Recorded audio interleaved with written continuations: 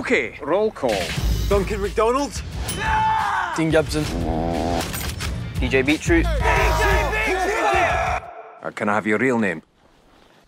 Just that third one down there. William de Beauvoir. William. Be careful, you don't want to get lost in the Highlands. There's danger everywhere. Hello, boys! Is that the Duke of Edinburgh? Run! He nearly killed us! We got your weapons. We're doomed. You won't get away with this. We always do. Let's finish this. Oh, yeah! Hey, Ninian. Greetings Hey, from hey, Vegas. good to be talking to you. Thank you. Hello in Las Vegas. Oh, man, I absolutely love the film. It was hysterical. It's great satire. And I understand that drugs and hip-hop have come to the Highlands.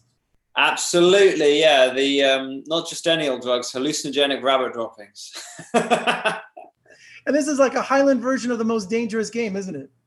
It's a sort of mix of probably about, by my own admission, 8 different genres that it dances around and flies all over. But of many references, yeah, A Most Dangerous Game, kind of slightly updated, is the one that I hear a bunch. Although it wasn't a direct influence when I was writing and making it, I have to say. It was one that came along later or whenever.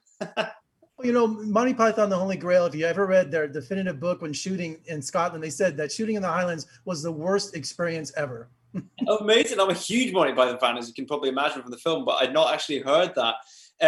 Yeah, it's beautiful, but it's punishing. I mean, this film, people in countries of Las Vegas climate, people will guess this was shot in the middle of winter. This was shot in the middle of the Scottish summer. What you're seeing in the grey skies and the relentless rain is our greatest summer. So yeah, that and sort of midges, which are like mosquitoes that eat you alive.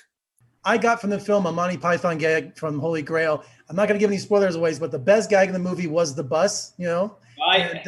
And that reminded me of the rabbit falling down on top of, the men on King Arthur. Yeah. I mean, Holy Grail. Holy Grail was the first Python film I saw before Life of Brian, which is normally people's favorite. So Holy Grail's always got a very special place in my heart. So tell me about finding your guys and that chemistry, because they were all perfect. Oh, thank you so much. Yeah, those guys who are behind you right now. I mean, it's funny, as a writer, you sort of are oblivious to reality. So I just wrote this film, and then it was only when I went into pre-production that I realized I'd put 4 teenagers in 98% of my film, pretty much. And if we didn't find them, what are you going to do? So it was like length and breadth of the country, self-tapes, auditions, workshops, trying different ones out.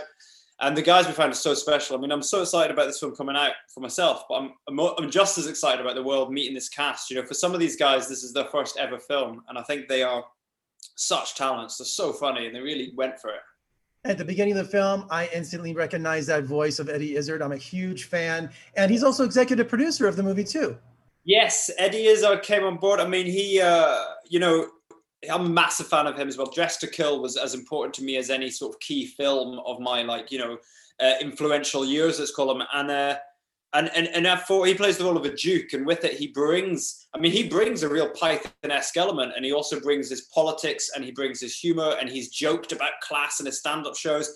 But also, you're right, his voice. He can be, we first meet him and he's this small on screen, but he says, "Hello, boys." And it's that voice that just is like, no one else can do it. I mean, we could sit here and probably verbatim do Dress to Kill. I've seen that 100 times.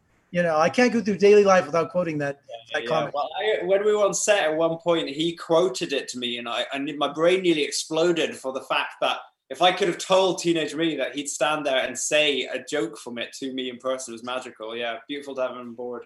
And our final moments here, sequel, it's so set up for a sequel. It has to happen. I mean, it playfully sets up a sequel as a joke almost. Very much to say, passing the baton on in all sense of the word, but also the sort of the politics and the anger, let's say, in this fun film, passing the baton on to the audience as well. But yeah, I mean, if it's not a film, at least I feel like there's a really good, comic book or graphic novel or something where this universe can continue. I'll tell you that, yeah. Well, Ninian, 5 minutes is not enough to talk about this. So come to Las Vegas, we'll have a drink, and we'll talk about it and more. And we'll talk again soon, okay? I would love to. Thank you so much. It was great speaking to you.